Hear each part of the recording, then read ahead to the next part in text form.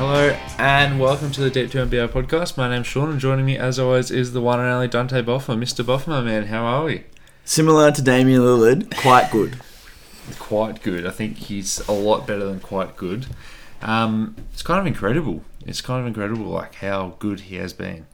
It's actually like historically unprecedented. Yeah, well, how good he's been. Is it historically unprecedented because they're not even in the playoffs at the moment. Memphis is better than. No, that's a stupid argument. You just. Well, I mean, according to the numbers under the W's and the L's, Memphis is better, but that might not be the case for much longer because the Blazers are 5-1 over their last 6. They've vaulted all the way up from like the 13th seed to the 9 seed.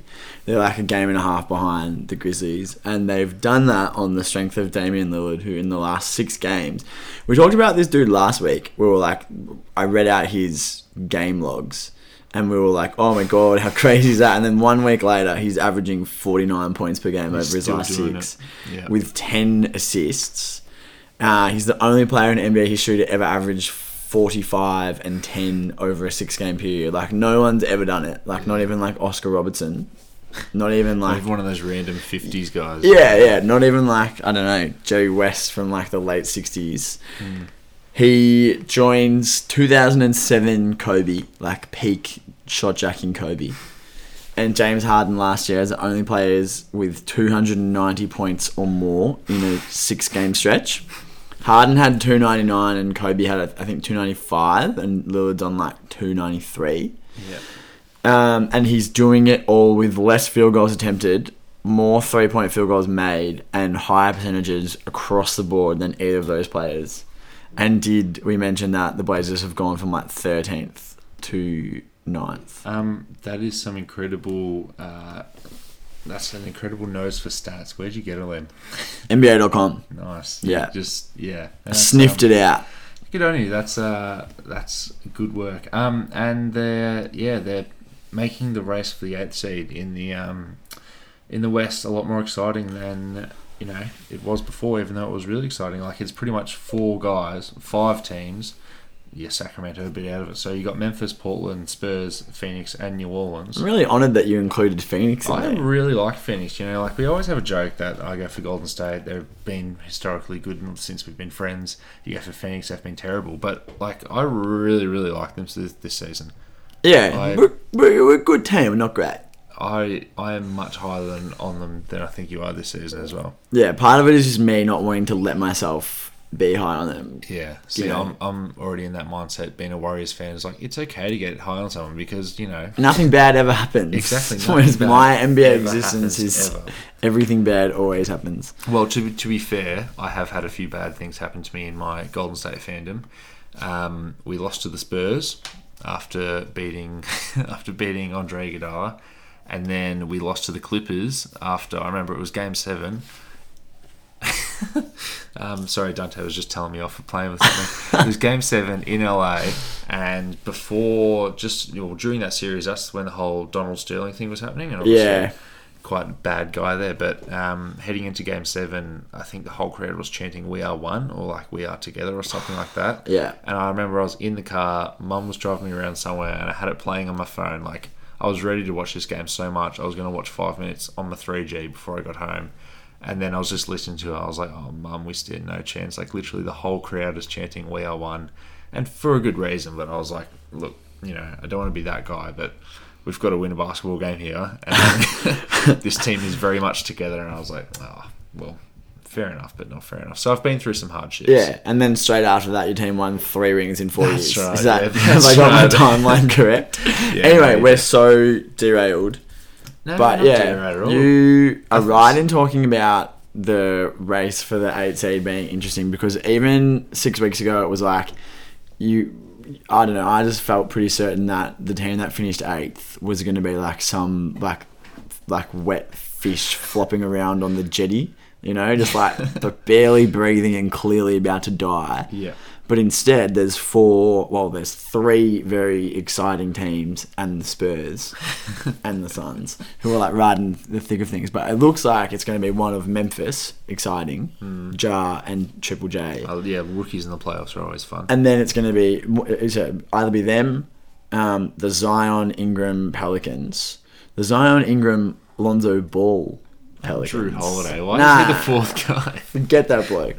You mean Justin Holiday's brother? Yeah, that's the one. That's the one. Or these Blazers, like, and I kind of want to see Lillard in the playoffs because, like, if there's one player this year who's shown he can go supernova, it's him. Also, there was a great video that I saw a few days ago that was like captions of the Russell Westbrook Damian Lillard beef, where Dame was like, Dame fouls Westbrook hard, and then he's like, doesn't matter, you're a 60% free throw shooter.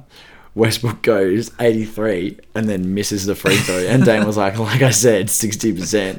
And then Westbrook goes, where are you in the playoff seeding? 12th. And then Dame was like, I'm the last person you want to see in the playoffs. And I was like, Russell Westbrook, go home. Yeah, go home and also vacate your all-star spot and give it to someone more deserving. Yeah. Like John Morant. Is it... Devin Booker.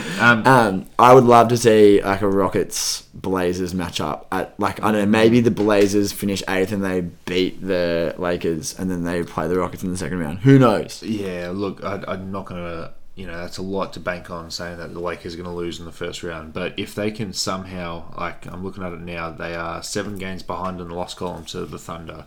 If they can get up to that 7th seed, and this is with any of these guys in this range, if they can get to the 7th seed and face like a Clippers, Denver or Utah, probably not the Clippers, but if you can face like a young Denver team, it might just be like last season where this Denver team went to 7 games against the Spurs. So I think if you can get Dame in there and just like try your best, Jamal Murray and Torrey Craig to defend Dame, that can just pop for 60. Well, I mean, just bank on your playoff experience, and they'll have Nurk back at some point. If they make the playoffs, Nurk will be playing in the postseason. So that's like all the more reason that's going to make the stretch run for the 8 seed so interesting, because you have 2 young teams that are just like loaded with ascendant talent, and then you have this team that kind of like look like they were out of it, and all of a sudden you're being reminded like how good their best player is.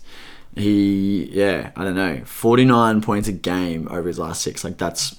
Yeah, and it's not like when James Harden gets his 50 points and it's on 48 shots. It's not like one of those where he's just jacking up heaps. He is being extremely efficient. I think there's one game where he's below 50% field goal percentage. So he's shooting 55 from the field, 57 from 3, and 94 from the line. So love it. A solid 55, 57. I'm no statistician, but that's pretty good. That's a lot of numbers. And also getting into what we really want to talk about in this podcast, which is prepping for the trade deadline, because next week this league might look completely different. There could either be, a million trades, or there could just be Julius Randle on a different team. Like, we don't know what might happen, but Portland are definitely in the mix there, and if they can find any way to get off Hassan Whiteside, that can only bode for them winning more games.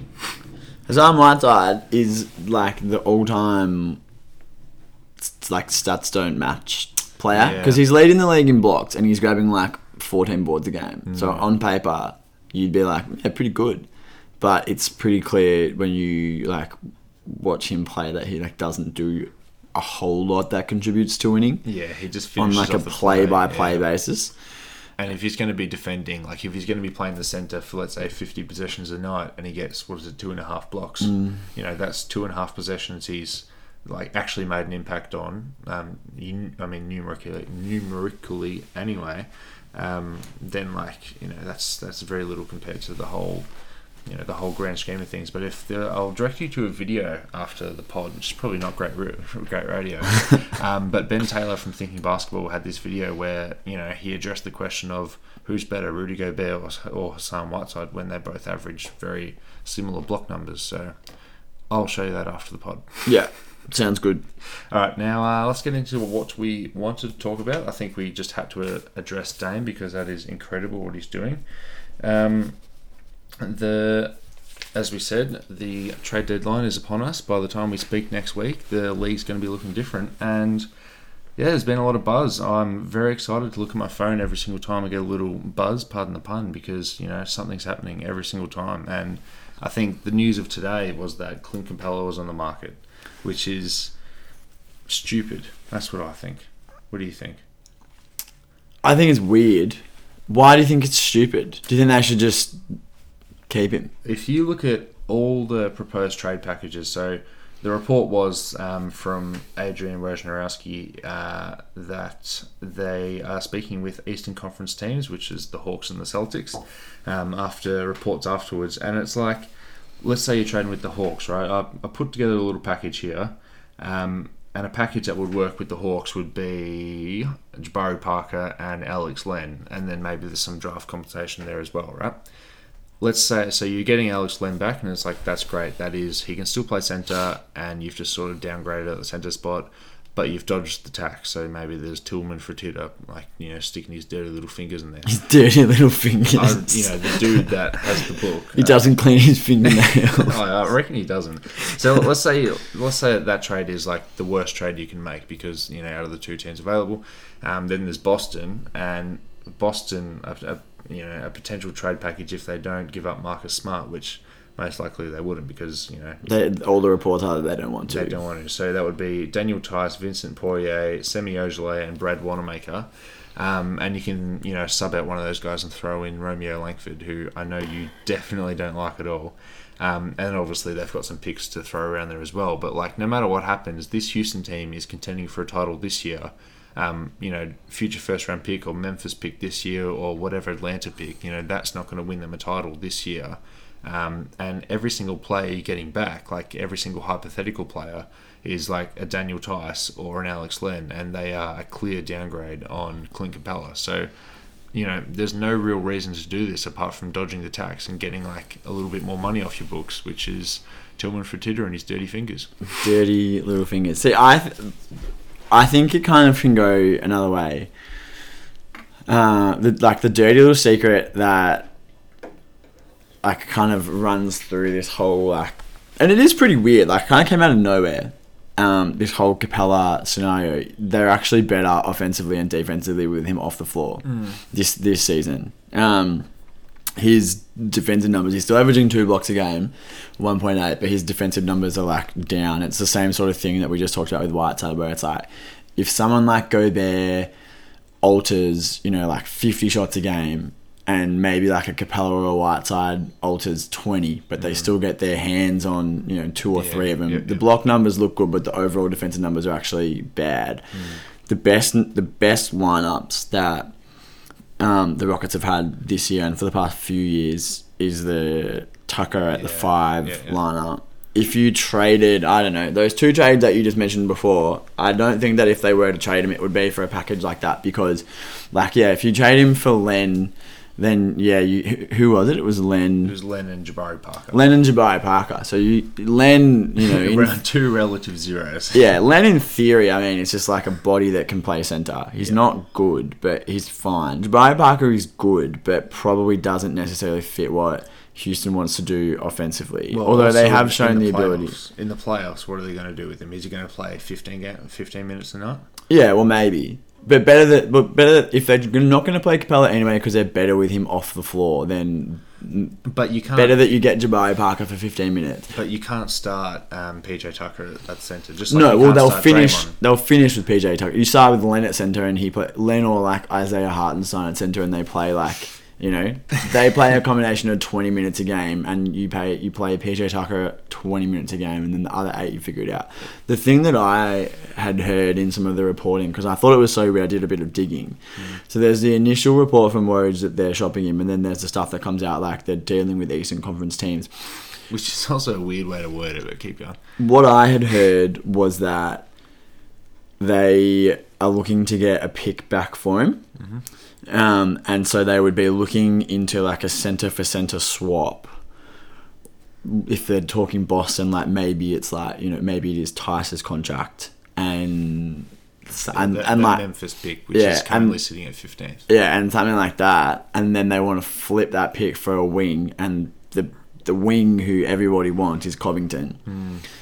apparently Minnesota's asking for 2 firsts, which is obviously ridiculous. But if you got like a decent pick, like a mid first, and like another young player, like I don't know, like a pick in Hartenstein for Covington, it's fairly decent value. So I think that's what Morey would be trying to swing for. It would be kind of like the trade that we talked about a few weeks ago. Which trade was it? I don't know, man. You're the one talking. But God, it was the Alan Crabb trade. Yeah. It was the Alan Crabb trade where it seemed like there was going to be another something move. else in the pipeline. Yeah, it would only be made if you know there was another thing that they knew that they had coming. Yeah. So if Capela gets traded and there's a pick involved, that pick is not being made by Houston. It's going straight back out. But yeah, I mean ultimately I don't know. I'm confused because I don't know if Capela's that good, but I also don't think you can get value back for how good he is. Yeah, well, all right. So there's a lot to break down right there. Back to the point about PJ Tucker at centre. Like that is their best lineup, and that is the lineup that's going to win them a championship if they do win a championship this year. But I think you can't just say, all right, well, look, obviously you have to play centre to start the game, and let's say that is 20 minutes. Let's say you're going to play half and half PJ at the 5 for 24 minutes and then 24 minutes of centre play. And it's fine to say, like, yes, Alex Len is a centre-sized person, but you're better off just standing pat and playing Clint Capela, who, yeah, his numbers are down this season, but he's still pretty much all-round a better player than Alex Len. And you'd rather just, be better for those starting minutes, and then, yes, he's not going to finish the game, and neither is Alex Len. But in a vacuum, you've just got the better player if you just keep Capela for the first half of the game. Yeah, but So another thing that I was reading, and I want to attribute it correctly, I think it was Paolo Uggetti from The Ringer, was saying that Capela's best years, which was 2 years, best like 2 year or like 18-month stretch, was the first half of last year and the year before, which coincided with when they had Chris Paul and they were just running tons of pick and roll, and that's great because he's a pick and roll like rim roller. He's a finisher. But now that Paul was gone and they're effectively playing hard and ISO ball on like an unprecedented amount of... Yeah, he's a bit... He's limited because he doesn't have the skill set to contribute in an offense like that. So his role is effectively like sit in the dunker spot and like maybe every now and then get a dump off. But him sitting in the dunker spot allows him to... allows his defender to just sit in someone's way, and he's not an like elite offensive rebounder, and he's also not like a hugely good finisher, like I don't know, like a Gobert or like a Mitchell Robinson, who if you put it near the rim, like it's going in. Yeah, you can just throw it near. Yeah. So he's not elite at the things that he needs to be elite at, and he's not good at the things that allow the Rockets' offense to be unlocked. So I don't know. I mean, if they could somehow get, like a backup centre on another team, like a Tice or a Len, and then flip a pick for Covington. Yeah.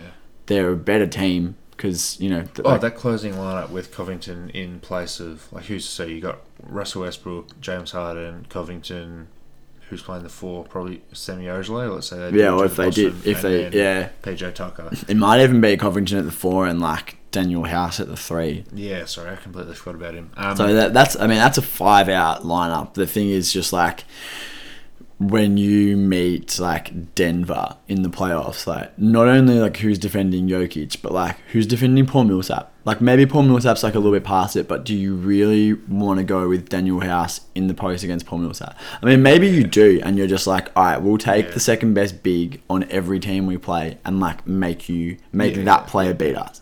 Maybe they're comfortable saying to Paul Millsap, like, beat us. Or maybe they're comfortable, like, if they play...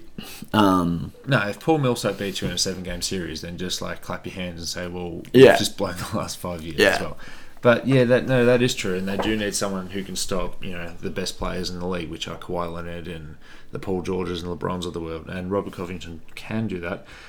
Should we just keep on going and then just keep talking about Robert Covington then? Yeah. It's funny... Well, it's not funny at all, actually. It's quite sad, but... that was an about face. Minnesota have said that they want 2 first-round picks for Robert Covington, which is absurd. I don't know who gets 2 first-round picks. That isn't a superstar. And I've written here that is a really weird way to spell D'Angelo because, like, do they, is that why they couldn't get a Golden State deal done because they wanted 2 first-round picks alongside D'Angelo Russell? So, like, if Minnesota say, all right, well, look, we've put up this preposterous price just to tell people that he's untouchable, so that at the end of this season, we can try and get D'Angelo Russell back once Golden State figures out that it's not going to work with Steph, Clay, and Russell. I think it would be really hard for them. Let's say Houston does make that trade, and they turn around and offer like Nene. Let's say it is for Romeo Langford and Boston's first round pick, and I think Houston can offer their own first round pick in 2023. I think that's the next available pick, or something like far off in the future. Let's say they do say, all right, we're going to give you Romeo Langford, in theory a prospect, salary matching in Nene, and those 2 first round picks. Like, if you're Minnesota, do you do it? Well, it depends where you view yourself, because and I have a feeling that they view themselves not as the 14th best team in the West, which is what they currently are. Because if they get those, like, just reading the tea leaves, if they get those 2 first round picks, they're immediately trading those 2 first round picks for D'Angelo Russell. Like, whether it happens now, whether it happens in the off season, like, that's where they're going with those 2 first round picks. That's just the ammunition that they feel like they need to get. So if you were going to take on, like, Romeo Langford, who has not... Take on? Fuck, poor dude. It's been like 4 months. No. Well, I mean, it has been 4 months, but also he's shown nothing, and... Yeah, he has been injured, and he has been in and out of the G League. And he can't shoot. So yeah, that last one is quite a big pickle. Yeah. And when I say he can't shoot, like, he really can't shoot. Like, maybe Ben Simmons is a better shooter. Yeah. Yeah. Right. Anyway, Ben Simmons hasn't made a shot outside the paint in a month and a half. Weird but true. Anyway, keep going. So, no, I don't think I would. But like, if Mini views themselves that way, then like they're gonna immediately just flip those for Russell or keep those picks for Russell. Then fine. But I suspect that it's some combination of them, like, not realizing how bad they are. Well, then you need to look at it through the lens of you're giving up Robert Covington and your own first round pick either this year or next year, and let's just say you never even touch, like, you can't actually touch them, but let's say you never touch those picks that come through your coffers. They're going straight to Golden State and D'Angelo. So you're giving up Covington and 1 first round pick. That is all you're seeing leave your team. Covington, a first round pick for D'Angelo Russell. It's huge value, because Covington is good, but he's overblown. Like, just because he's like the ideal forward in this. Yeah, well, I mean, he's what you want at your 3 and sometimes your 4 position, like, definitely. But the dude averages 12 points a game. Like, he spaces the floor. The threat of him shooting is elite, but he's not Paul George. What does he take? Like 5 3-point shots a game? Yeah. Brook Lopez takes more. Like, he's not he's not a world beater. Yeah, so I mean, that's why it's an absolutely ridiculous asking price that they would be like, we need 2 first round picks for this bloke. But I mean, like, if they can get it. If they, they can't. Like, no one's going to do it. But maybe someone... Didn't you say that the Rockets would do it? If they can get this Clint Capela deal through... Yeah. Would they just send that pick that they get back for Clint Capela right to Minnesota? Yeah, but I don't think they would send 2. Why not? Because it's like... This is their year to win. Yeah, but like I just said... Does that bring them closer to a title? No, it does. But it doesn't bring them close enough to a title to justify getting rid of 2 picks. Like, I don't know, like, think about it this way. If they give up the 2 picks, which is a gross overpay for Covington, like, a good fair offer for Covington is probably like a decent first round pick that's going to be between 15 and 23, and an okay player who makes salaries match. That's, at this point, with Mini being, like 15 games back of the... Yeah, they should be laughing. They'll be like, all right, well, we can take it. Like, we'll get what we can get. Houston sitting on another pick that they got and their own pick, you could do so much more with that. Like, that's the crux of, like, a deal for someone who's much better than Covington. That's the crux of a deal for, like, not that they would ever do so that it would work, but, like, with the assets that they've got and those 2 picks, like their own and the one that they get in exchange for Capela, like you could then, in theory, trade for D'Angelo Russell, or like like someone else who's younger, better than Covington. Like you don't need to overpay for Covington now. They're already the 4 seed. Yeah. And they're clearly good enough to jump up to the 2 or the 3. Like they're not at that level of the Lakers, but they've proven that they're in the same stratosphere as the Clippers, the Jazz, and the Nuggets, their main competition. Trading all of that for Covington would make you better now, but it would also be like, what's the opportunity cost of like, if you trade for Covington, then congratulations, you've got Covington, but you can't do any other trades. Like that's the move. Yeah. Because that locks them in. That does. And you're locked in and with Harden, Westbrook's contract, no center. Like, you know, what's the move from there if it doesn't work, which it probably won't, because Covington, whilst he's good, he's shooting 35% from 3, you know, like on a team where he is one of the only 2 players on the floor that can shoot threes with him in town. Yeah, so they're definitely keying in on him for sure. But like, I don't know, 2 first round picks for it's huge. All right. Well, if I was Houston, I wouldn't be trading Capela for the reasons I mentioned before. Yeah. But if I did if Dirty Fingers Tillman Fertitta made me trade Capela, I would, without thinking about it, trade for Covington, because it's great for you to say like, yes, well, instead of trading these assets to Minnesota to flip them to D'Angelo Russell, why don't you just don't give them to Minnesota and find that next level player? Yeah. I just don't think that next level player is out there this year, and they want to win a championship this year. Yeah, I mean, Marcus why not? Morris?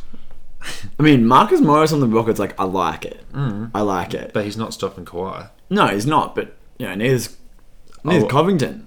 But he could. Nah, there's no way. I would much rather trust the 2 players who they are looking at being like, let's bring in a stopper for these players, is Kawhi and LeBron. Yeah. And Covington's not even stopping Paul George. Like, you know, Paul George in a down year. Disrespecting Bob Covington. Nah, Bob Covington is a good player, and he's regularly among the league leaders in steals and deflections, which is, you know, hectic. But Kawhi Leonard and LeBron James are like 2 levels above. Offensively, they're 2 levels above where he is defensively. There's only a few players over the last like 10 years who could stop him, who could stop those players. Iguodala and like Raja Bell. Yeah, Andre Iguodala, maybe like 2012 Tony Allen. You know, like. I think we're gonna have to agree to disagree, because I disagree with you. Yeah. I think Robert Covington is that guy. I just feel like 2 picks for Covington so that you can get him, and then he does a slightly better job than the player you had before at defending Kawhi. But then Kawhi still puts up 34. Like, well, congratulations, you just played yourself. I still reckon it's like that first Golden State Cavs series where LeBron was putting up like 50 points, 40 points. Like he was killing it without Kevin Love and Kyrie Irving.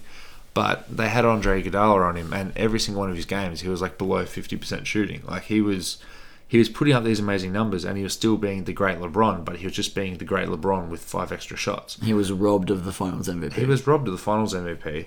But I think that's what Robert Covington does, because we know that when it comes down to it, like Kawhi is going to just do a hop, step, and a jump and shoot that ridiculous shot over Joel Embiid, and it was great defense, and the shot just went in, because that's what happens in basketball. Like people like Kobe Bryant, the shot just goes in.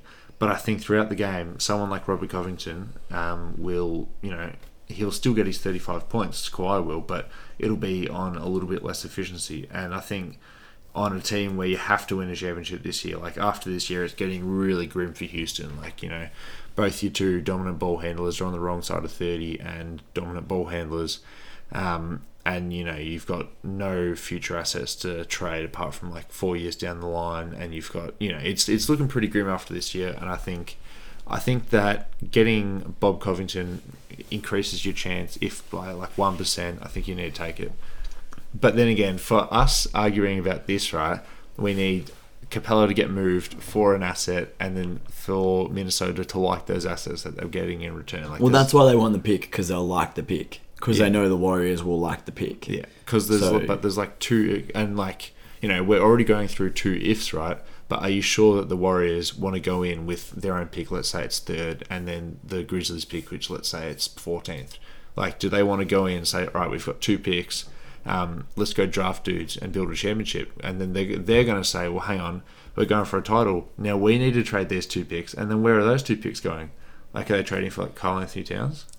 Well, I mean, we talked about it before, like a few weeks ago, like Kevin Love? the like mental gymnastics that are going on because, like, you know, the Warriors want Towns and you know, like, we're getting into a bit of conjecture, but no, they won't trade for Towns, but they'll do what the Cavs did for years, where they're like, all right, well, we've got a lottery pick, who are we trading it for? And then it's like, all right, sick. If you did get, like, say, the 3rd pick and the 14th pick for D'Angelo Russell, your lineup is all of a sudden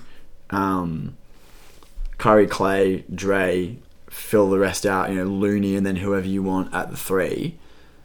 Damian Lee at the 3. Alec Burks at the 3. But they either draft like a huge rookie, like a great rookie, or they trade that. And the 3rd overall pick, like, historically speaking, when a pick that high has been traded for a player, it nets you like Wiggins for Love. It's like the first pick for, you know, you got Kevin Love in return. Yeah. When the Nets traded for Deron Williams, the centerpiece of the trade was the number 3 pick, which was Derek Favors. So that pick can get you an all NBA level player. And it's like, well, if you just listed that team with like Curry, Thompson, Dre, and then like an above average center in Looney, and then another all NBA level player, or maybe you trade it for, like, you know, the equivalent of like Robert Covington and like another good player, you know, like the next Daniel House. Yeah. But then, you know, you're losing a lot of value with the 3rd pick, let's say, again. Yeah, but then I just think so, like, you know, I love having this chat about you. We're going through all the different permeations. We've started off with Boston, going to Houston, going to the Timberwolves, going to Golden State. But I just think Golden State, being, you know, they're at the hard cap right now, but the next season X, Y, and Z is going to happen. But they're still going to be quite capped out, paying 2 dudes a max salary and paying Draymond near a max. So when they've got these 2 picks, like, let's say it again, so they've got 3 and 14, and they want to move that for Kevin Love. They don't have the space to take in Kevin Love, and they don't have an outgoing salary to match a Kevin Love salary. And obviously it's not going to be Kevin Love because he can't even get like 2 second-round picks right now. But they don't have the salary to send out to bring back in another salary. That salary is D'Angelo Russell, so they can't get that salary is D'Angelo Russell. And you're going to get and that goes out. But then the thing to think about is, like, all right, either you just make that pick and you draft someone who you're going to be paying $7 million a year for the first year, like, that'll keep you under the cap, or you use Draymond as that salary, and so you go Draymond and the 3rd overall pick for name top 15 player, you know. Yeah. I don't know who the player is, but if Draymond's salary is sitting at 25, so Draymond and a combination of other players on the roster, you can get anywhere. Yeah, you can get anyone in the and league. You send out that pick, like Draymond, a few players to match salaries, and the 3rd overall pick is like, that's pretty fucking huge. I just don't think they're trading Draymond. No, neither do I. But they have that number, and the dude's averaging 9 points a game. So going through what we just talked about for 25 minutes, right? How crazy is it that, you know, let's say, okay, we can both understand each other's argument, but I think where it stops is at Golden State. Yeah. I think that's because what are they going to do with 2 picks when they want to win a title next season? And, like, it's great. You can, like, all right, let's convert the picks and draft LaMelo Ball, let's say. But from all accounts, there is no Zion Williamson, there is no Ja Morant. You've just got, this is a, quote, weak draft. And, like, yes, the last week draft had Giannis and Rudy Gobert in it, but, like, heading into it, it's the Anthony Bennett draft. Top. And, you know, none of those guys, whether that be Giannis or Rudy Gobert or even Victor Oladipo, they weren't going to help a championship team on their first season. Yeah, but, I mean, like, what are we? We're 6 months out. 6 months before the biggest moves have happened, like, you know, 6 months before the news breaks that X player is unhappy, you had no idea. Yeah. 6 months before the news breaks, you have no idea. So you didn't know 6 months before Melo was unhappy in Denver that he was unhappy. You didn't know, like, that LeBron was coming, and so they were going to trade the first overall pick for Kevin Love, you know? Yeah. Like, I don't know, like, I don't think Melo knew that he was unhappy until he realised how much money he can make. Yeah. Do they Beal comes available? Do they end up with that pick and then they trade it for Beal? do they, You're any, making me smile with that one. That's anything could happen. Like, and Yeah. there's no one who's like obviously available now, but like, to the point, like you don't know who's available until they're available. Well, speaking of you don't know who's available till they're available, I'm going to get into some crazy conspiracy theory. And on the Golden State Warriors jersey from the last 2 seasons, the town, how it's got the Oakland tree, Yeah. the circle. Yeah. That exact tattoo, that exact thing, that exact like tree is tattooed. It's called the World Tree. It's Yeah, from cool. Norse mythology. It's tattooed on Damian Lillard's chest because he's from Oakland. Yeah. Maybe he just loves He does Norse love mythology. Well, he got it because he's from Oakland. It's He called wears- Yggdrasil. He wears the letter 0. Old Norse. Sick. Yeah. Did you learn that when you went over and did the whole United Kingdom thing? No, I've known that for Just follow basketball. I've known that for years. Name drop, knowledge drop. No, well, I didn't know about it through Oakland. I know about it because when I was 9 years old, I'm reading about Norse mythology. Cool. Like, anyway, Ragnarok's pretty cool. Ragnarok is isn't that Thor? Yeah, well, it was Norse mythology for thousands of years before it was a fucking Marvel movie, but whatever. All right. Anyway. So, we've just talked about my team getting Damian Lillard, and I think we've gone too far with that. So let's get into your team. Slightly less exciting. The Phoenix Suns are going after Detroit's Luke Kennard, according to Adrian Wojnarowski. And let's go straight to you, the Phoenix fan. What are your thoughts on getting most improved player candidate? Get the fuck out of here. I like it. I think that Luke Kennard's a good player, and I've said it on the pod before that I have really fond memories of like the 1 year that Luke Kennard was at Duke. It was like the Austin Rivers year, and no, it was later. It was much later. I can't remember. There was someone else on that Duke team who was like the star. He was drafted in 2016. It was Jabari Parker. I think it might have been. Yeah. Yeah. Anyway, there was someone else on the team who was like supposed to be really, really good and ended up going really high. But like watching the games, it was quite clear that Kennard was the best player on the team, and he spent that year curling around screens and then just popping ridiculous threes or taking like a hesitation jumper at the elbow, and then came to the league and forgot how to shoot. And this year he's kind of like gotten back to the exact kind of player he was in college, and I'm into it. He's averaging 16, 4 and 4. He's shooting just under 40% from 3. So I like it, but the report is that we're looking at giving up a first round pick, and if we... Jason Tatum was the other guy on that team. It was Jason Tatum. Or Harry Giles. Yeah. Or Frank Jackson. Anyway, as you were. So, if we give up our pick, right, which you've astutely noted that it's going to be 12th if the season ended today, sick. Well, what if it ends up being 7th? Not that I want another lottery pick, because A, we don't fucking know what to do with him, but it's like, if you ask me, would I rather have the 7th overall pick in the draft or Luke Kennard, I'd probably rather have the 7th overall pick. And Kennard's missed half of the season with injuries. Yeah. So, he's putting up the career numbers and he's providing the exact kind of skill set that we could use. Like, another shooter in our offense, another dude for Rubio to find, spotting up for above the break 3 on the fast break, like hectic. But what if he, doesn't come back at full strength from this injury? And it's like, well, would you rather have Luke Kennard from the previous 3 years or the 7th overall pick? And it's like, well, obviously now I'd still rather have the 7th. So I'm nervous. Look, again, I'm going to have to disagree with you, because I think what you're giving up is the trade would, you can get it done with Elie Okobo, Javon Carter, and that first round pick, which, it's 12 at the moment. Also, Poetic Justice, that is where he was drafted, 12th.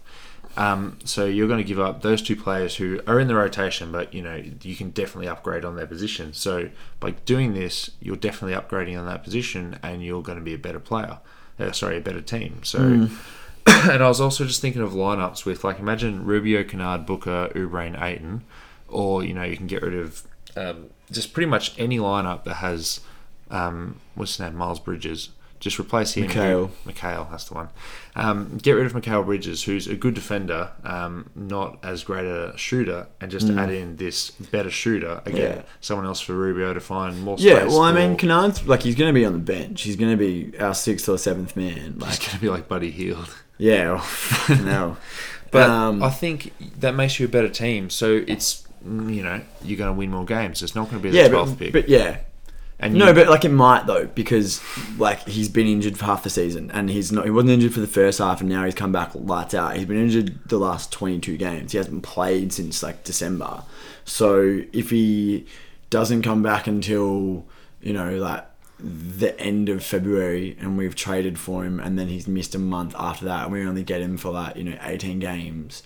Sure, if we go 10-8 in those 18 games, hectic. Well, now our pick is going to be 10. If he doesn't come back or he's not as good, I don't know. Like, it does. There's a world in which you could be trading this, like a pick that could be in the 5 to 10 range if things really crater for us, which is possible because we're one injury away to Devin Booker from being a very bad team. And if he's not good, or even if he is good, and it's like, well, Booker, Oubre, Rubio, and Ayton are all better than him. Like, you're trading the 7th pick for a 5th guy who's, because of the positional logjam, like he's going to be coming off the bench. Does he bring you closer to a championship? Yeah, he does, but it's like, it's the same thing with... All right, no. It's the same thing where it's like, if you're not one Luke Kennard away, then sure, you get Luke Kennard and you're closer to a championship, but it's like, what could also bring you close to the championship is hitting on that 7th pick. And getting Cam Johnson. Yeah. Well, or getting Josh Jackson. Or getting DeAndre Ayton. Yeah. Remember how you opened up this episode being like, well, hold on. Bad things have happened to me as a Warriors fan. Yeah. Now, I really like this trade. I think that, if everything goes right, which you hope everything can go right, Luke Kennard is on the next championship team, because I think he's a player who's young enough who, this is a breakout year, maybe not most improved, as you laughed at me before. But no, I do really like this. And he's a good player, and I don't hate it. Like, if it happened, I'd be easily able to talk myself into it. But it's just like I said at the top of the episode, I am hesitant as a Suns fan about hoping for good things, about hoping that draft picks or trades or free agent signings work out, because they don't. They just don't. The only player who has worked out that we drafted in the last, literally since I've been a Suns fan, is Devin Booker. Yeah. Can I just tell you the first 3 first-round picks that we made? Can I guess them? Yeah. So 3 years before Booker. No, this is from 2009 onwards. Oh, can't guess them. I'll give you a hint. One of them is Robin Lopez. The other one's Earl Clark. Oh. Yeah. Who's the other one? I don't know. I just picked 3 off the top of my head. But these are the sorts of players. Okay. We traded up for Marquise Chris. Yeah. And we took Dragan Bender. He had a really good week. We took Dragan Bender at 4. So again, if we keep the pick, maybe we spend it on a player like that. But also, every single trade we've ever made has turned out badly. It's sort of like cashing out on a bit early, though, because instead of having the chance of, yes, you might get Devin Booker at 14 again, or you might get, insert Suns player here. Yeah, it's you've got this guy quantity. He's a known quantity. Yeah.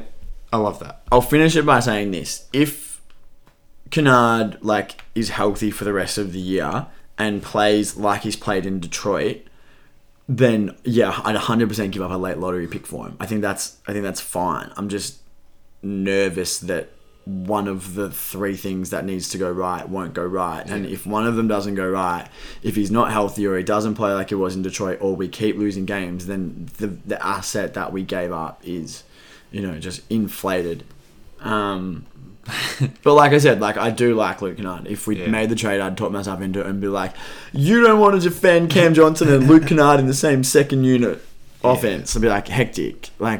Suns, the value of the 3-pointer. But I'm just nervous. All right, I'll just be the good impartial person and just talk about Detroit for a second. Why are you giving up this guy who you drafted at 12th, developed him for 3 years, he somewhat broke out, just to get the 12th pick again? Because they want to play Bruce Brown. Oh, yes, my bad. And Kyrie Thomas. All right, on to the next one.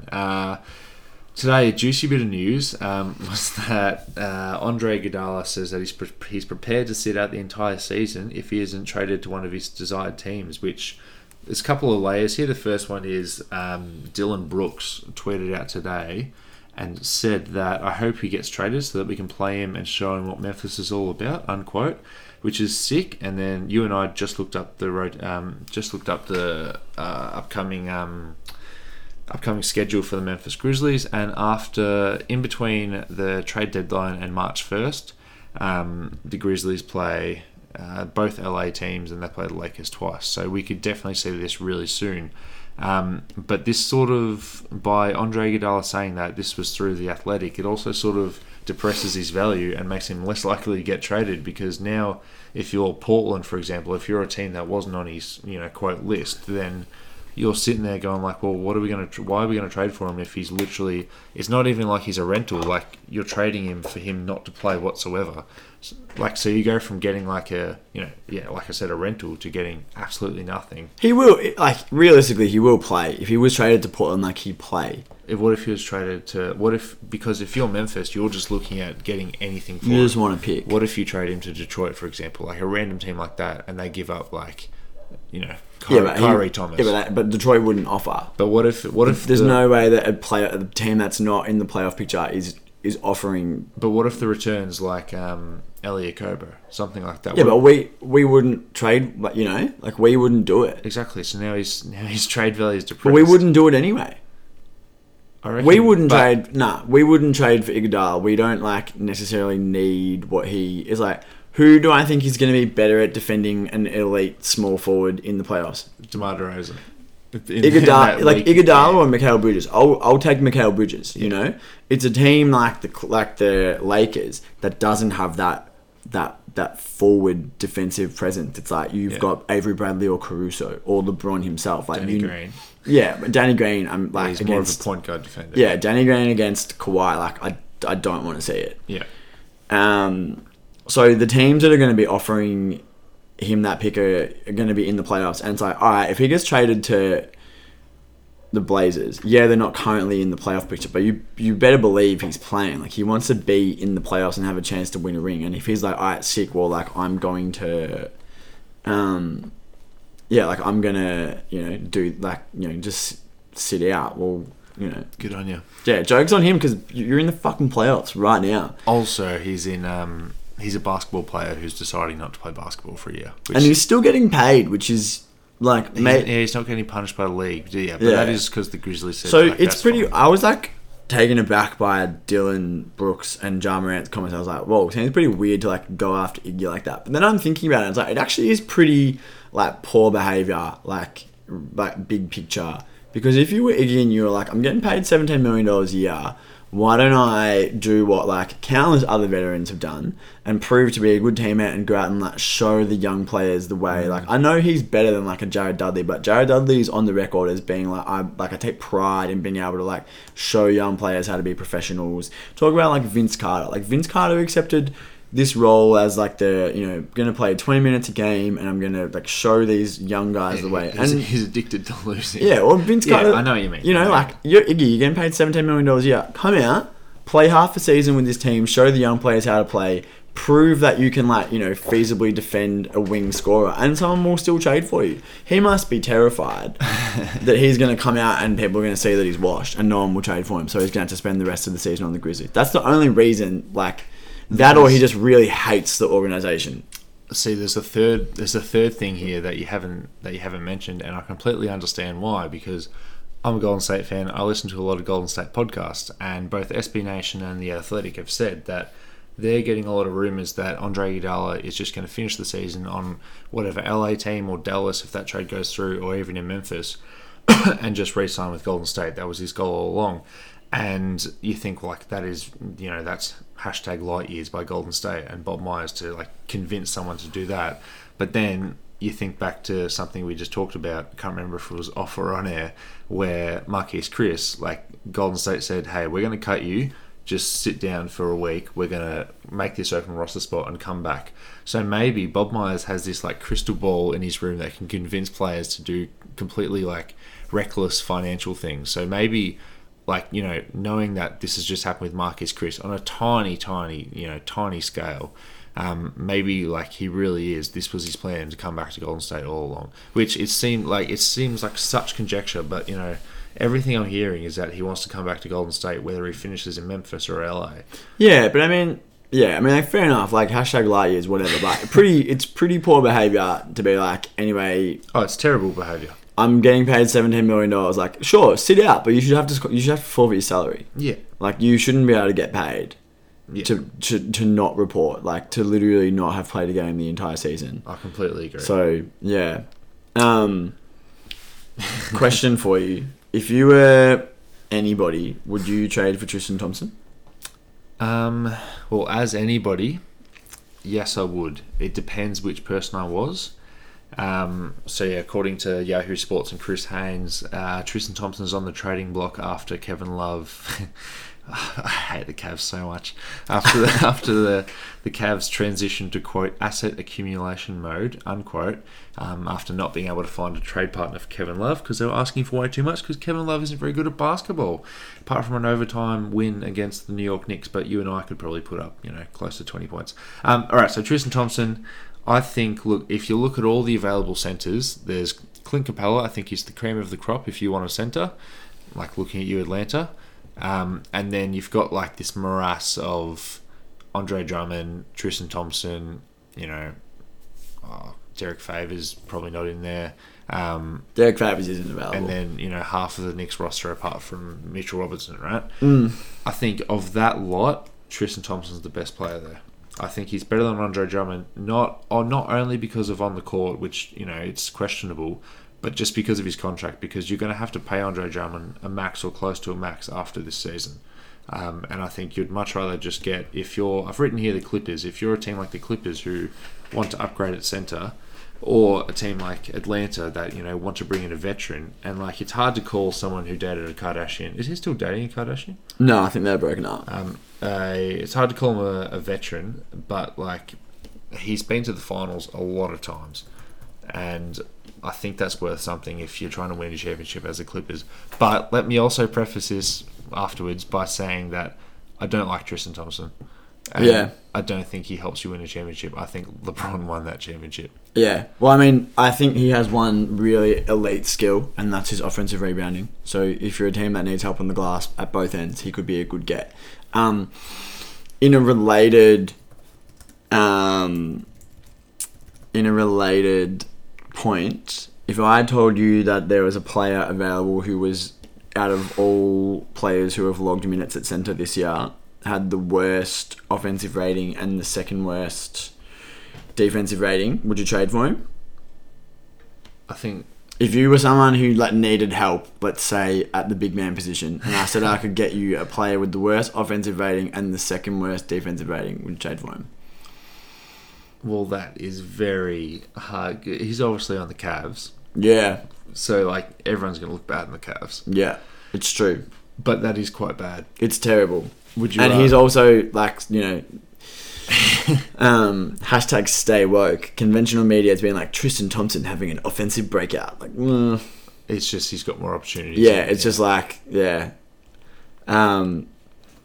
side note, we discussed it off air before, but I was just playing around with the defensive numbers on NBA's advanced stats, and 5 of the 6 best individual defenders, according to NBA.com's defensive ratings, played on the Bucks, which you commented that makes sense. Wouldn't the best defensive team in the league have the best defensive players? The inverse is true of the Cavs. 4 of the 6 worst defensive players are on the Cavs. Yeah. So gross. Well, all right. Thompson would cost a first round pick, and it's like, I would probably just, if I was Boston, I'd rather have Daniel Tice and Enes Kanter. If I was Atlanta, why are you trading for Tristan Thompson? He's an expiring. Why are you trading for Andre Drummond? He's expiring. Andre Drummond's going to pick up his option, though. Are you sure? Yeah. Andre Drummond's not getting anything near 27 if he goes to market. Well, we spoke about this a couple of weeks ago. If he gets traded to Atlanta, and Atlanta have well, those talks have died down. But if he gets traded somewhere, and the team has invested assets in a trade for him, and then he declines that option and looks him in the eyes and says, "All right, can you give me more money?" And they say no, and then he proverbially looks in their pockets and says, "Well, you've got nearly $60 million in spare money. Like, you can only sign one Vince Carter for a balloon payment. Like, where else are you spending that money?" Yeah, but what's going to happen if he says? What will happen if he says, if he declines that option and then says, "Pay me more money"? They're going to be like, "We don't want to pay you 22 a year," and he's going to be like, "Well, fine, I'll go get it elsewhere." And then he'll go elsewhere, and no one will pay him even 20, and he'll be like, "Well, fuck, He's only... This is the point I made when we had that big discussion about him a few weeks ago. He's only 26. So if he takes another year at 27, $20 million a year is going to be there for him, whether he's 26 or 27. You better just take that extra year at 27. So any team who trades for him is getting him for 18 months. Versus if you trade for Tristan Thompson, you're getting him for the next 6. And I'm sorry, but if Tristan Thompson's your starting center, you're probably not going to go very far in the playoffs. I feel like I'm being mean to Tristan Thompson because historically I do actually quite like him. But I would love him if he wasn't getting paid $18 million a year. Yeah. Well, I mean, he's an expiring, whatever. Well, I think we should transition into the Clippers. And should the Clippers do something to upgrade at the center spot? So they've got movable salaries in Mo Harkless, Rodney Magruder, and Ivica Zubac. And I've put down here that Mo Harkless with one of Rodney or Zubac for Tristan Thompson works. Would you make that trade? No. No, because... What if no picks are attached? Well... What if it's not that? What if it's not their own first? What if it's a second in the future? Yeah. If it was a second, then maybe. The good thing about Thompson that is lost in the whole point that I just made about him having terrible defensive rating and generally not being a good defensive player is that the things that you would traditionally expect a big man to be good at, i.e. shot protection, rim protection, he's bad at. He's a bad shot blocker. But he's one of the best still in the league at if he's defending a big man and he gets switched in a pick and roll, he can hang with the guard. He could stay in front of you. So if you went up against a Harden, you wouldn't feel terrible about, obviously you'd need to shade some help over, but if you ended 10 possessions a game with a Harden attacking Tristan Thompson with a bit of help, you wouldn't feel terrible about it. So that's good, but then it's the Clippers' biggest issue with their two bigs, who they play at the 5 in Zubac and Harrell, is when they play Harrell, they get killed inside because Harrell good player, but he can't. He can't block shots. And Zubac, the thing that I just talked about, is a stiff. He's a stiff. He couldn't hang against Harden to end a possession. So they kind of have the worst of both worlds. But also the best of both worlds. You've got a 6 man of the year. Bringing in Tristan Thompson, who can't defend the rim and who could feasibly end a possession against James Harden. Well, guess what? You've already got Harrell on your team. And also, he's a great offensive rebounder. So imagine if you're Houston, because it's fait accompli that Clint Capela is going to get traded. So you're going to try and out rebound Tristan Thompson and Montrezl Harrell with PJ Tucker and Daniel Tice. Let's say that happens. Yeah.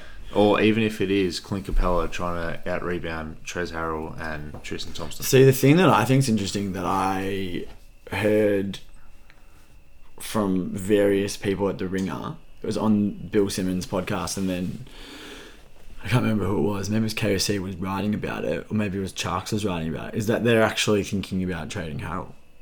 Yeah? Yeah. Is it conjecture or is it? Nah, well, it was. I don't know how substantiated it is, but there was significant discussion on the podcast, and then I read an article in which it was something.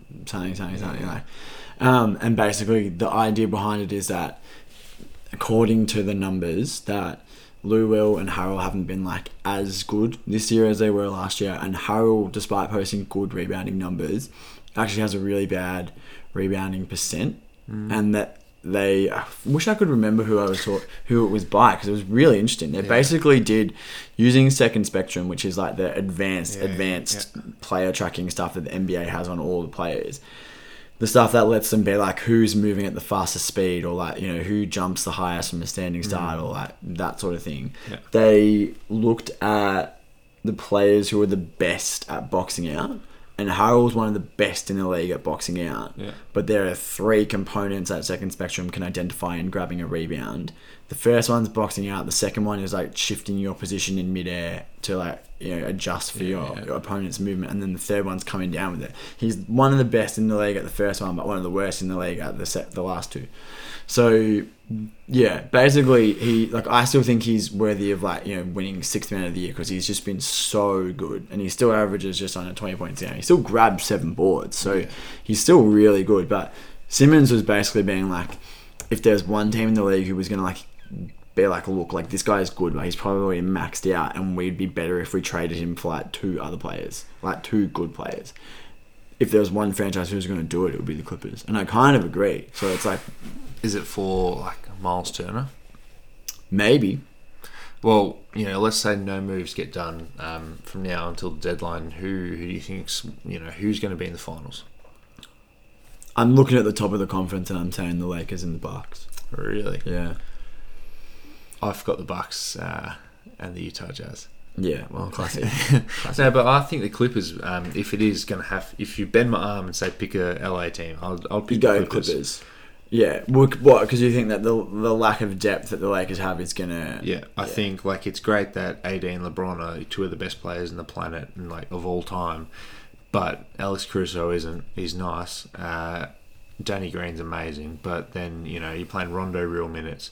It also all comes down. I just said, imagine no moves get made, but do they get like Derrick Rose, or do they get, you know, a backup wing? Do they? Everybody's favorite Jehovah's Witness, Darren Collison, who like I don't want to put too much stock in that, because. But you would get him at no cost. You'd get him at a veteran's minimum. Okay. And if Darren Collison, who was good last year, if he was 75% of what he was last year, by the time the playoffs rolled around, guess what? That's your backup point guard, and you don't need to play Rondo those minutes. Well, that's also the reason why they signed Quinn Cook, and to a lesser extent, like DeMarcus Cousins. Like, yeah, but there's a huge amount of evidence that Quinn Cook's actually not very good. Like, he was good when playing alongside Steph and Clay. Yeah, when he had every single open look, because all the players who could defend guard side players were already occupied. Like, you know. Alright, so we got nowhere with Tristan Thompson. Let's just move on. But what do you think about Harrell? Like, I don't know. Maybe you flip him for Turner. Like Turner on the Clippers, that would be great. Maybe like he would have to be traded for someone who's big. Like, that would be the only reason, that way that they would trade him. Well, is it Clint Capela, Andre Drummond, or Tristan Thompson? Maybe they trade him for Steven Adams. But you just told me in the last pod that he's like not even one of the best 30 centers in the league. Yeah, I don't like Steven Adams, but I'm thinking of like a player who's available who is big. I would rather stand pat and not do anything. Yeah, I think you're right, but I just thought it was interesting that it was like everybody's talking about like, oh, like maybe the Clippers will use their first round pick that they've got because they're one of the only contenders that has their own first to play with. Well, I even wrote the article at the start of the season where I said Marc Gasol's going to end up on the Clippers because you know he's been too injury prone this year, and he's also shooting like 41% from the field, and he's also probably going to stay on this team. And Toronto want to keep their guys around. Just like I don't think Kyle Lowry is going to get moved, no matter how many times people fake trade him to Philly. Yeah. All right, let's talk about one that I know is going to divide us, which is great because we've just clocked over an hour and we need another point of contention. But according to Kevin O'Connor of The Ringer, the Knicks and Hornets have discussed a Julius Randle deal that is based around Julius Randle, Dennis Smith Jr. for Terry Rozier and Malik Monk. Now, I love looking at your face. I know you don't think there's any winners here. And I referred to it before as a stink bomb of a trade. I think that there are 2 winners here, and that is both teams. Okay. All right. So it's I don't know the thing that I'm just like a bit. Can I just talk you through my thought process? Because I haven't had time to like order it, so I'll just get it out and see what you think. Here's my thoughts. Dennis Smith Jr. has absolutely no value, but also like he kind of should have value, because if you did think you could rehab him, then like maybe you would take him on. Can I just step in? I think of DSJ as matching salary with this trade. I But that's what I'm saying. Like, he has no value. Like, in this trade, he's just a number. Yeah, so let's not say his name. No, but clearly, if you were Charlotte and you're trading for him, you're like thinking like, well, fuck, like. I'm viewing this as you're trading for Julius Randle, and look, if you can get salary, let's not say Dennis's name because that'll humanise it. No, I want to say it. But by you getting that salary, you're getting off Terry Rozier. If you think that you can get... That was really poorly worded. If you think you can get a look at a dude who 3 years ago averaged 15-5 as a rookie... Yeah. Effectively for free, then you do it. And now that I'm thinking about it, if you were going to like think about who would you like to play Dennis Smith Jr. alongside, it's not Frank Ntilikina. It's probably someone like Devontae Graham who can play off ball and can shoot. Now, that would be a nightmare defensively. It would be like Colin Sexton, Darius Garland level of disaster defensively, but like maybe you just cop it for now. Yeah, they get off Rozier and they bring in Randall, but like, why would you bring in Randall? What's the reason to bring in Randall? Why would come in? And why would the Knicks take on Rozier? Like, there was a report like a month ago that they wanted to look at Monk, which is ironic because that year when they drafted Ntilikina, they could have had Monk at 8, and he wanted to go there. Yeah. And now that Ntilikina's bad, they're like, let's get the guy who we always should have gotten. He's also bad. The secret is that Malik Monk's very bad. Yeah. The secret is that he's like one of the least efficient shooters. Well, not even shooters, just scorers, because the dude can't finish at the rim either. Yeah. In the entire league. And then you'd be taking on Terry Rozier's contract to go along with your balloon payments to like Bobby Portis and Taj Gibson and Marcus Morris Sr. Like, I just don't get it why anyone would do this unless the Hornets were like, man, if we can steal DSJ in this trade, like, we could be onto something. But that's obviously not why they're doing it. Like, dude, why does Charlotte want Julius Randle on your team? Julius Randle is going to get you 5 extra wins next season or this season, and you don't want that. This is my favourite trade of this whole sheet. This is my favourite trade because I love how everything you said is also a reason why this should happen. I don't know if you can tell, but I'm just confused. And you can see how much I'm smiling. I love this trade. All right, my go. So if you're the Hornets, right? All right, let's look at Memphis. God forbid if I was the Hornets. Let's look at Memphis, and Ja Morant is having an incredible season. Ja Morant's probably going to win Rookie of the Year. And he's got all this space to operate. He's playing alongside another good young player in Triple J. And he's got a big in JV. This is NBA JV, not Euro. Not Euro Valanciunas. But regardless, even the NBA JV is good in the paint, and he can roll to the rim, and he becomes an option for this young, flashy point guard to come down he can drive down. He's got shooters all around him, and he's got this guy who's rolling to the rim. And no matter what level you're playing at, he always has to be respected as a roller. That's the same with Julius Randle, who is just like a bulldozer when he's rolling to the rim. He can't do much else, right? But he's rolling to the rim, and that presents an option to the young guards like Devontae Graham and their young guard who's going to be on the next Charlotte championship team, because they're obviously going to get a really high pick this year. And I've put here, let's say they draft LaMelo Ball, or let's say they draft, who's the North Carolina dude, like Cole Anthony Edwards. Let's say they draft that next young guard, and you need someone to be the Jonas Valanciunas to their Ja Morant, and now you've got him. So yes, they'll probably win 5 more games, but if you look at Atlanta this year, Atlanta are going the full tank. They're going full rookies. They've surrounded their young rookie core with just role players that aren't very good at anything, like Alex Len and other people. So by giving their next young guard, who they really want to develop into, arguably they would want the best guard in the league. That's what every team would want, right? So they've got this guy who gets to develop alongside a premier scorer in the paint. And yes, they win 5 more games, but they're not going to be like Atlanta, where Travis Schlenk has to like tuck him into bed, tuck Trae Young into bed, and say, "Oh, we're going to get some help." I've just got Jeff Teague on the phone, like, just hold hold the phone away. They don't have to like baby him because they've got a competent enough team. And like, what's winning 5 more games when the lottery odds are more flattened? Like, what's the point of it doesn't matter if it doesn't matter if you win 5 more games because Atlanta are probably going to get like maybe the 4th pick again. There's no guarantee they're going to get a top 3 pick, even though they stink like shit. So that is why you get Julius Randle, because he helps develop your next guard. Or, Devontae Graham, if you're into that. Can I counter? Yep. The reason why Valanciunas is good in Memphis is because Valanciunas is good. Yeah. But Randall's not. See, that's where you're wrong. Alright, I'm going to just compare... I've just pulled out some numbers. Yeah. So, Randall currently has a 49% effective field goal percentage. They should. Which is good for in the 12th percentile of big men. Uh-huh. He shoots 61% at the rim, which is 0 to 3 feet, which is good for the 24th percentile. He shoots 45% from like short mid, which is decent.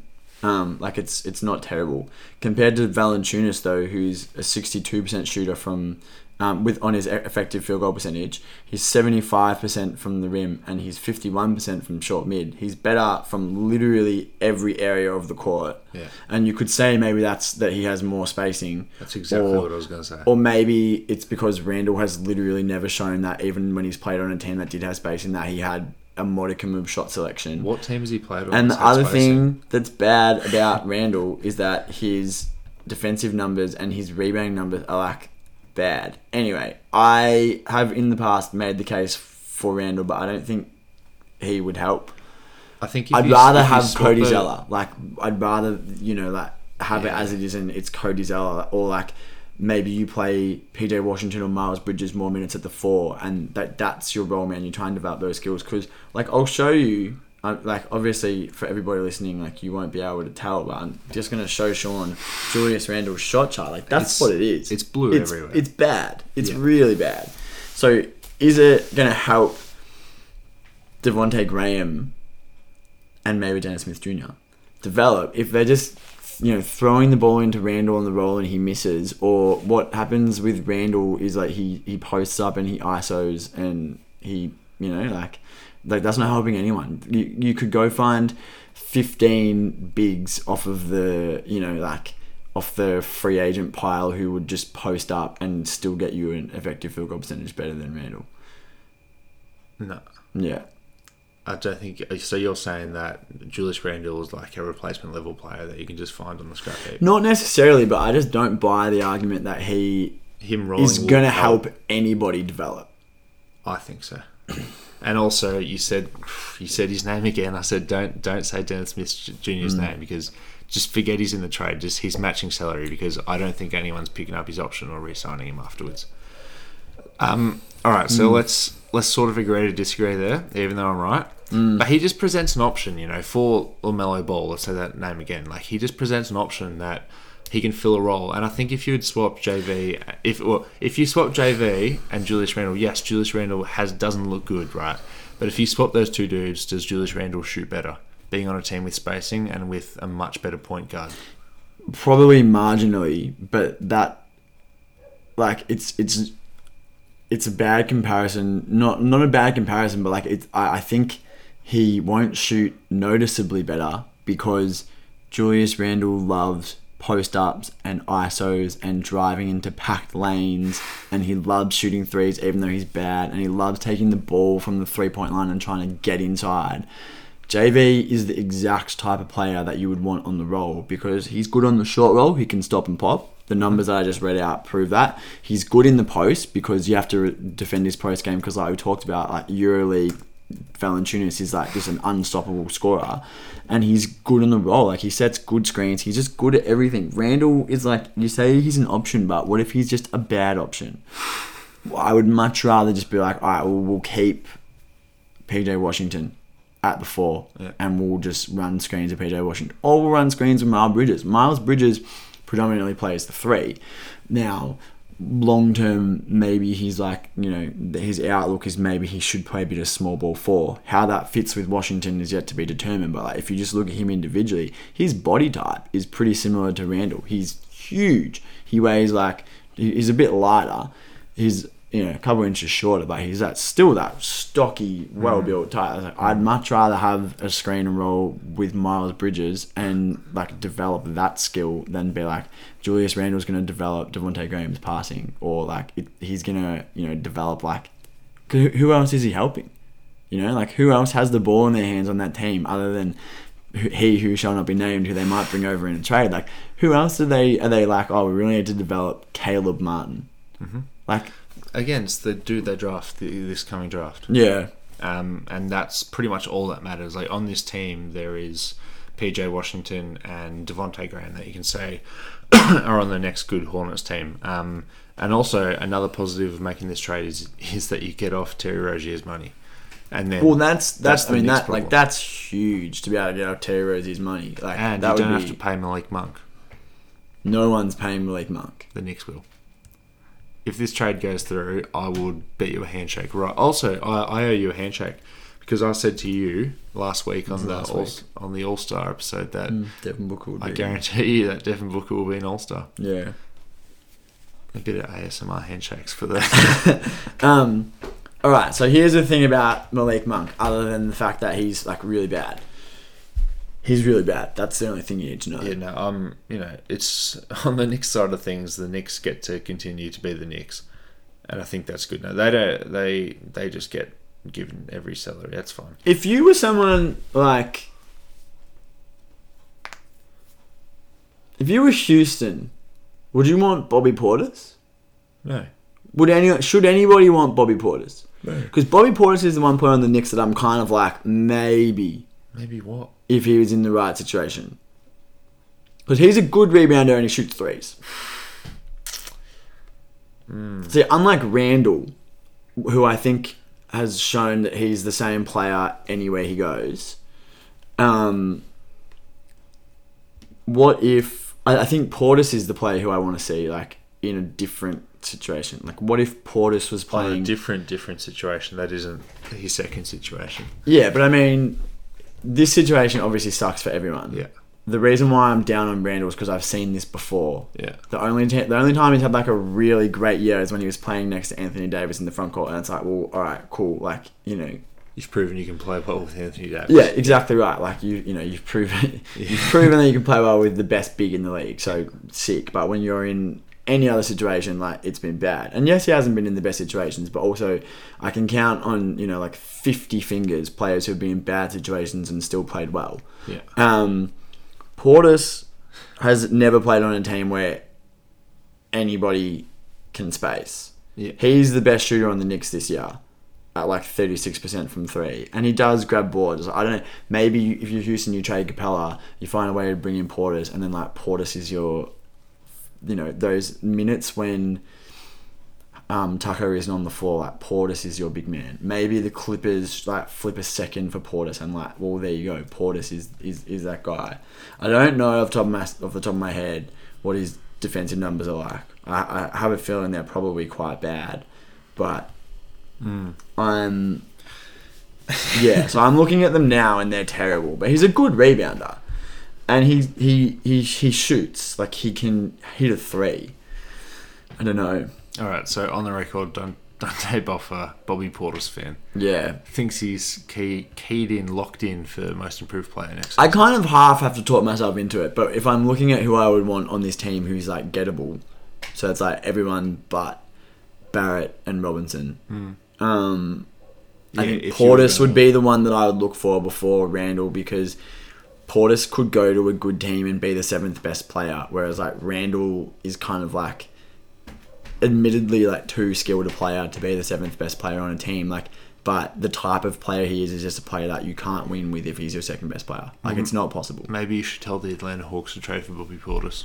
Maybe I should tell Barcelona to trade for Bobby Portis so he can go and punch Nikola Mirotic in the face again. Yeah, I forgot about that. All right, so one other big trade rumor, which is, absolute porcupines, but Porcupines. I just want to say it just because it's funny, and it would counter, would it almost? It would counter the Julius Randle trade, but the Knicks, according to John Krasinski of The Athletic, offered the Golden State Warriors Bobby Portis, Kevin Knox, Frankie Smokes, Alonzo Trier, and a second-round pick for D'Angelo Russell. Is this a different John Krasinski than the one who is from The Office?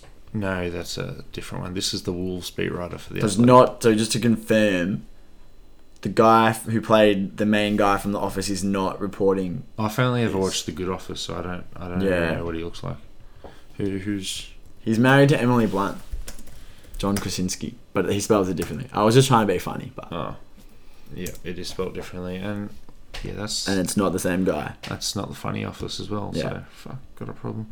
No reason to talk about that. Golden State also, it's just in their best interest just to wait until I'll just get these out because I've written them down. But it's in Golden State's best interest to wait till the off season and onwards to trade D'Angelo Russell if they want to do that, because everything they've said is that they want to keep him. They want to see how he looks like with Steph, which Steph's now coming back early March. They want to see what he looks like alongside Klay Thompson as well, Steph and Klay. They want to see if they can play three guards together.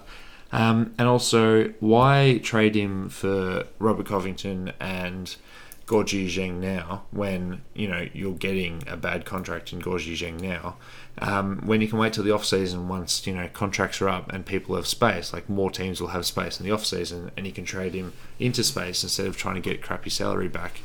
And this free agent class is kind of crap, so there might be a few hungry teams after they realise that we missed out on Brandon Ingram and Anthony Davis and Gordon Hayward, so let's fill up the PR list somehow by trading for an overrated all-star.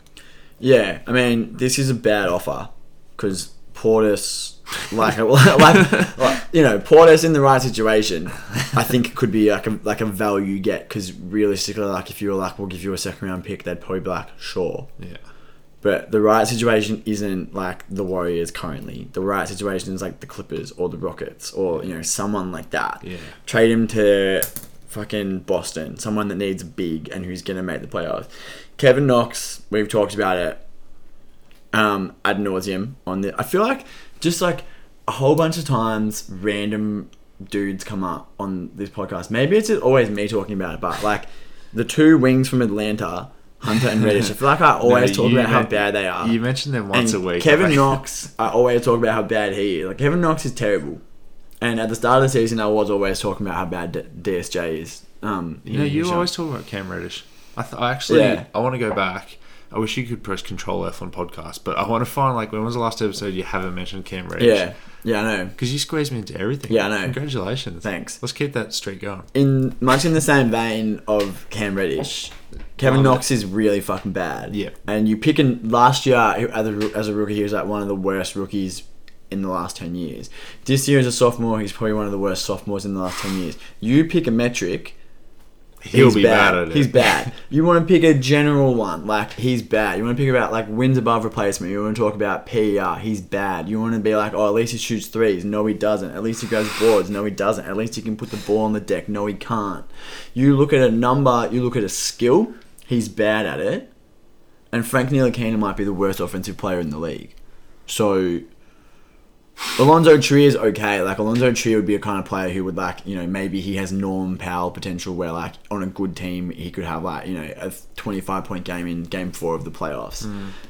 What I want to ask you is, what if they sweetened that pick?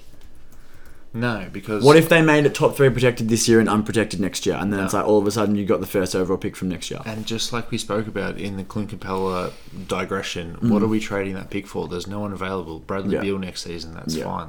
I'd love another guard to go in our 3-guard lineup that we haven't seen a minute of yet, and I don't know if it works. We need real players that play games right now. We don't need more picks, because we've already got one pick and we plan to trade that.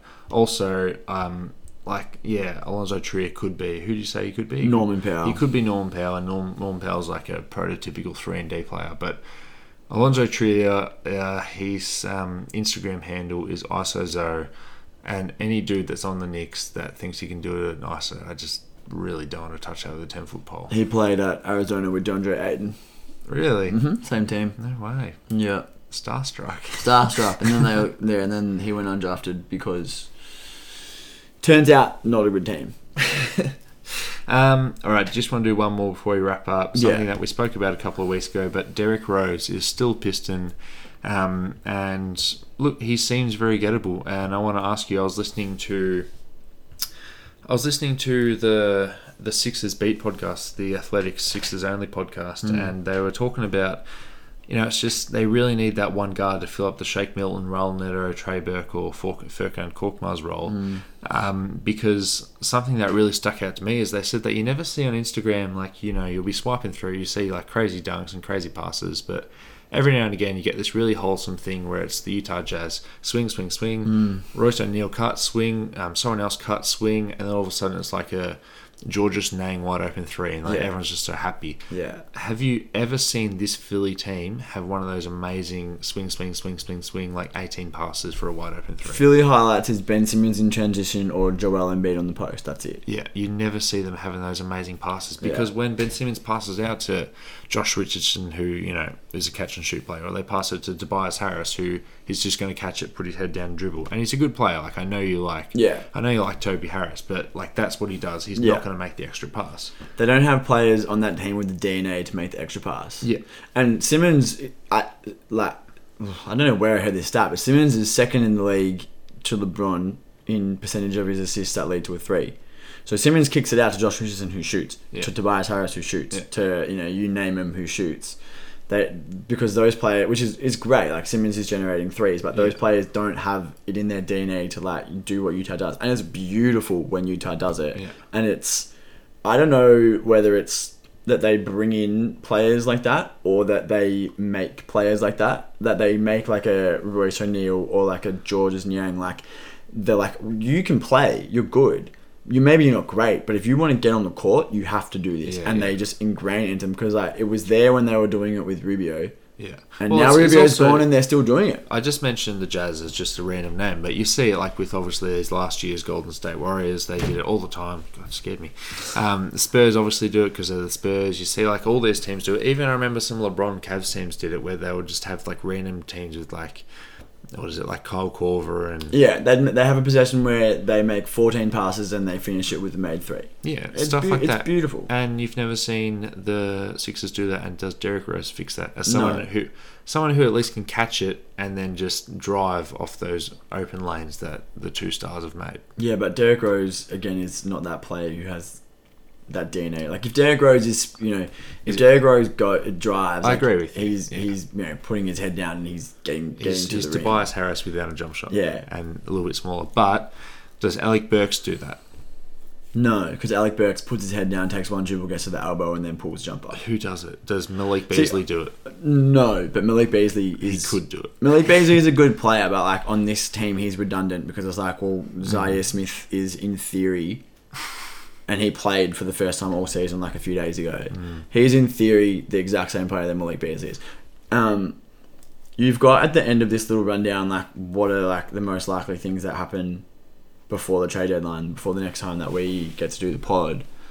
I don't think Rose is going anywhere. I think that'll be one thing that happens. I think that he'll just stay put, and I think that the Sixers are going to pivot, and it's going to be somewhere that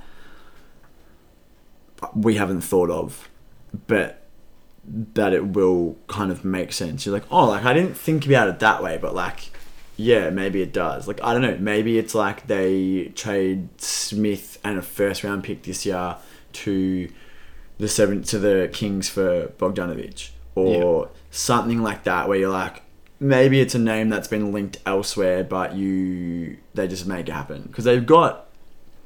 If you include Smith as an asset, they've got assets and they can send out like salary under 10 million. Like they could cobble together something, But in the 10 to 20 range, it gets dicey because they'd have to give up Richardson, which, unless you're getting back someone really good, you don't want to do that. Yeah. But I think Rose stays put because all the reporting is that the Pistons were saying, well, we won't trade him unless he asks for it, and he's told us he wants to stay. And if no one's going to come and give the offer that Mini wants for Covington and say we'll give you 2 first-round picks for Derrick Rose, then I think he just stays put.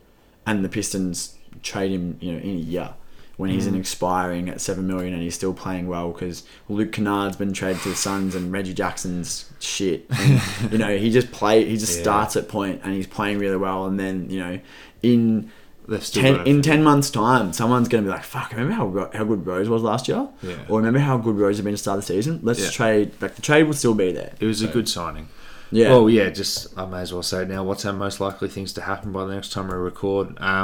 And I've also written, next week when we talk, the NBA could either be this Clint Capela crap's gone down. Robert Covington just got traded for, the number 1 overall pick because his value is just sky high. You've seen, Al Horford got traded for Chris Paul, some incredible stuff like that. But, no, I just don't think... I think, not much is going to happen. I think it's going to be quiet. There is too much stuff. We went through most of the permeations with that Clint Capela thing and everything all the dominoes I could fall.